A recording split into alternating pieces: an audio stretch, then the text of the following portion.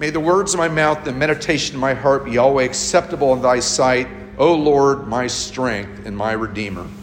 Amen. Well, time marches on. It's hard to believe that it seems like we're just flying through January. And before we know it, it's going to be Lent. And today is, of course, the third Sunday after Epiphany. In this particular season, we will have 5 Sundays after Epiphany. So we have 2 more before we switch back to the purple vestments and drop the Alleluia and the Gloria.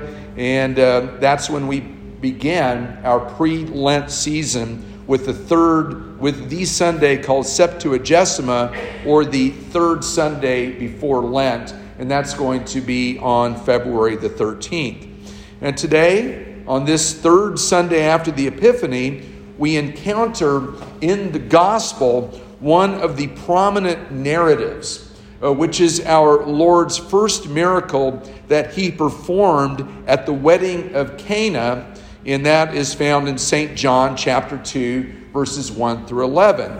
And if you're following along in the prayer book, you will find that on page 113 as well.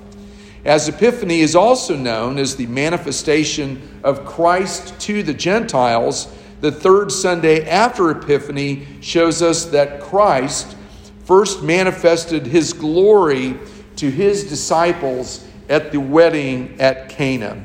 So we begin in our gospel passage in St. John chapter 2, and let's begin with the first verse.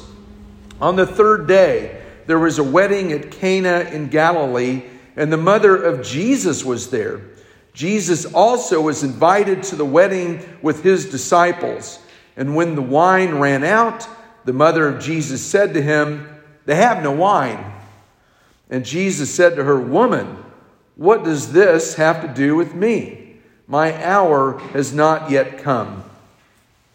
When it comes to wedding receptions, and being a veteran father of the bride, I could tell you that there's a lot of stress in wedding planning in general. And thank goodness I was not responsible for any of the planning. And what I did learn from my daughter's wedding is that there were 3 specific rules. Number 1, obey the wedding planner in all things. So whatever she told me to do, yes, ma'am. Followed by rule number 2, do not run out of refreshments. Very bad form. But also rule number 3 is to cherish the moment, because it is a happy occasion that goes quite fast. And so far, my daughter and son-in-law have been married for about 2 years. But yet it seems like it was only yesterday. Now, if we go back to ancient times, we also know that in the ancient times, a wedding was a gala event, especially in a small village. It was very much a community-wide celebration. So if you failed to provide adequate quantities of refreshments, of food and wine in particular, that would have considered to be a social disgrace back in the day. And in a community that small, that disgrace would have caused much shame for the newly married couple for years to come. So the mother of our Lord brought this crisis to our Lord's attention. And his response, "Woman, what does that have to do with me?" That seemed rather abrupt, but not at all disrespectful. Because the term woman, gune in the Greek, is simply a formal address of how you would refer to an adult female person and also a married woman. So he used that same phrase on the cross in St. John chapter 19, verse 26, when he said, "Woman, behold thy son." So the question, what does this have to do with me? That was another way of saying, how is that my problem? The reason he gave was that his hour had not yet come. Very curious phrase. Which hour? What does that mean? Well, we read elsewhere in St. John's Gospel, so they were seeking to arrest him, but no one laid a hand on him because his hour had not yet come. And we find that in chapter 7, verses 29 through 30 in St. John's Gospel. A chapter later, in a discussion with the Pharisees who asked about his Father, we read, "You know neither me nor my Father. If you knew me, you would know my Father also." These words he spoke in the treasury as he taught in the temple, but no one arrested him because his hour had not yet come. And that's in chapter 8, verses 19 through 20. But we better understand the significance of this phrase, "his hour had not yet come," when we read in St. John chapter 13, verse 1. Now, before the feast of the Passover, when Jesus knew that his hour had come to depart out of this world to the Father, having loved his own who were in the world, he loved them to the end. We can now see that this phrase has everything to do with his redemptive ministry, culminating with his finished work on the cross in atonement for our sins. So we read on. Let's take a look at the Blessed Mother's response in verse 5 of chapter 2. His mother said to the servants, "Do whatever he tells you." She acknowledged that her son would act independently, and she confidently told the servants to follow his orders. She fully expected that he would take appropriate action suitable to the situation. And he indicated that he was no longer under her authority, and that he was living by a new pattern timed by the purpose of God. Jesus had begun his miracles not merely because of the request of his mother, whom he still honored, whom he still respected, but according to the purposes of his heavenly Father, which the Son fully revealed later in chapter 17, verse 1. "Father, the hour has come. Glorify your Son, that your Son may glorify you."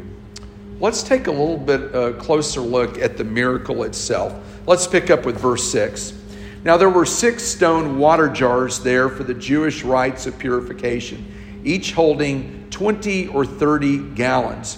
Jesus said to the servants, "Fill the jars with water," and they filled them up to the brim. And he said to them, "Now draw some out and take it to the master of the feast." So they took it. And when the master of the feast tasted the water now become wine, and did not know where it came from, though the servants who had drawn the water knew, the master of the feast called the bridegroom and said to him, "Everyone serves the good wine first, and when the people have drunk freely, then the poor wine. But you have kept the good wine until now." Well, let's talk about these vessels, these water pots.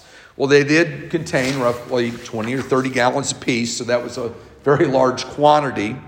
And the purpose of these pots, they were used for ritual hand washing according to the social customs of the day, much like present times, except now instead of water, we use copious amounts of hand sanitizer. I don't think I've ever used so much hand sanitizer in all my life, but that's just the nature of the times.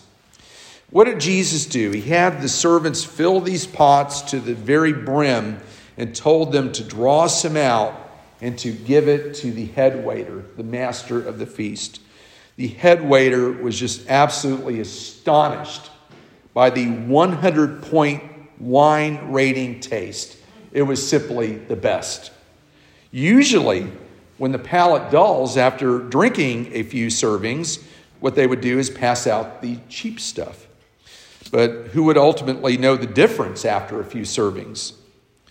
You see, the point of this is that Jesus profoundly satisfied the immediate need in a grand and spectacular way. And other than the servants, for a moment, nobody else noticed the miracle that had taken place. The significance of the miracle is very plain. Our Lord Jesus Christ, he has come to bring about transformation, to bring about conversion, changing water to wine, changing us sinners into saints, changing death to eternal life. And this latter miracle of transformation occurred in almost complete obscurity in a very small village in Cana. So how did the disciples respond? Well, let's take a look at verse 11. This, the first of his signs, Jesus did at Cana in Galilee, and manifested his glory, and his disciples believed in him. After this, he went down to Capernaum with his mother and his brothers and his disciples, and they stayed there a few days. Well, the effect of this miracle is noteworthy because it marked the beginning of his public ministry accompanied by supernatural power. And it proved so convincing to the new disciples that they put their faith in him. And the miracle itself confirmed the conclusion that they had drawn from previous encounters that they had with him, that Jesus must be the Messiah. As we look at Jesus' first miracle, it is important to note that the focus of the miracle is not so much on the wow factor of all of his miracles, but their significance, and how, especially in St. John's Gospel, that they point to different aspects of salvation and to Christ himself. And the purpose of these miracles is to reveal who Christ is and what he ultimately accomplished on the cross for our salvation. And that by trusting in him alone, we have eternal life in his name. Professor Gary Burge, in his book Anointed Community, wrote, "In John, miracles become signs which reveal not Jesus' power, but his glory. The question has changed from what Jesus has to who Jesus is." And Burge concluded the thought with, John has made the miracles intensely Christological. And if one recognizes this divine identity, faith emerges. Thus, the revelation of the signs is intimately related to salvation. The glory of Jesus exhibited in Cana was a sign of him mediating the grace of the kingdom of God in his total ministry. This is the very same grace, by the way, that saves us. Prior to the pandemic, at every Mass, I think many of us who have been here since prior to the pandemic, most of us, I'd say, celebrated and sipped from the same cup. As we heard these words, "The blood of our Lord Jesus Christ, which was shed for thee, preserve thy body and soul unto everlasting life. Drink this in remembrance that Christ's blood was shed for thee, and be thankful." So until we can get to that place where we can drink from the common cup again, remember that in the meantime, intinction, where I dip the host, the bread, and then serve it to you, suffices for both kinds, the body and the blood, as we receive it by faith. So remember that this same Lord Jesus Christ, the very same Lord who transformed water into wine, is the very same Lord who transforms each and every one of us by the power of the Holy Spirit working in us to renew our minds and to change our hearts. That alone should give us encouragement. But also let's remember, as we read through St. John's Gospel and all the different miracles that we encounter in that Gospel, points to certain aspects of the Gospel with a stated purpose. And the stated purpose of St. John's Gospel is given in chapter 20, verse 31. "These are written so that you may believe that Jesus is the Christ, the Son of God, and that by believing you may have life in his name." Eternal life. So if we ever feel like we're falling short of the glory of God because of our sins, and I think you've heard me say this before, most of you, that sin would be any thought, word, action, or attitude that falls short of God's perfect standard of holiness and righteousness. We sin by doing the things that we're commanded not to do, and we also sin by not doing the things that we are commanded to do. That's the difference between sins of commission and sins of omission. So whenever we feel conviction for those sins, that is a very good thing.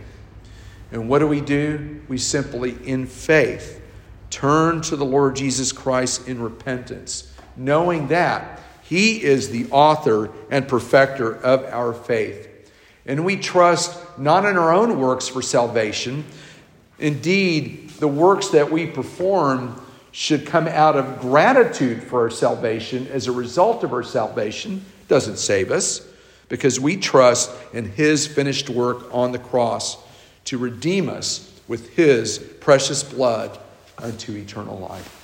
Amen? And we say this in the name of the Father, and of the Son, and the Holy Ghost.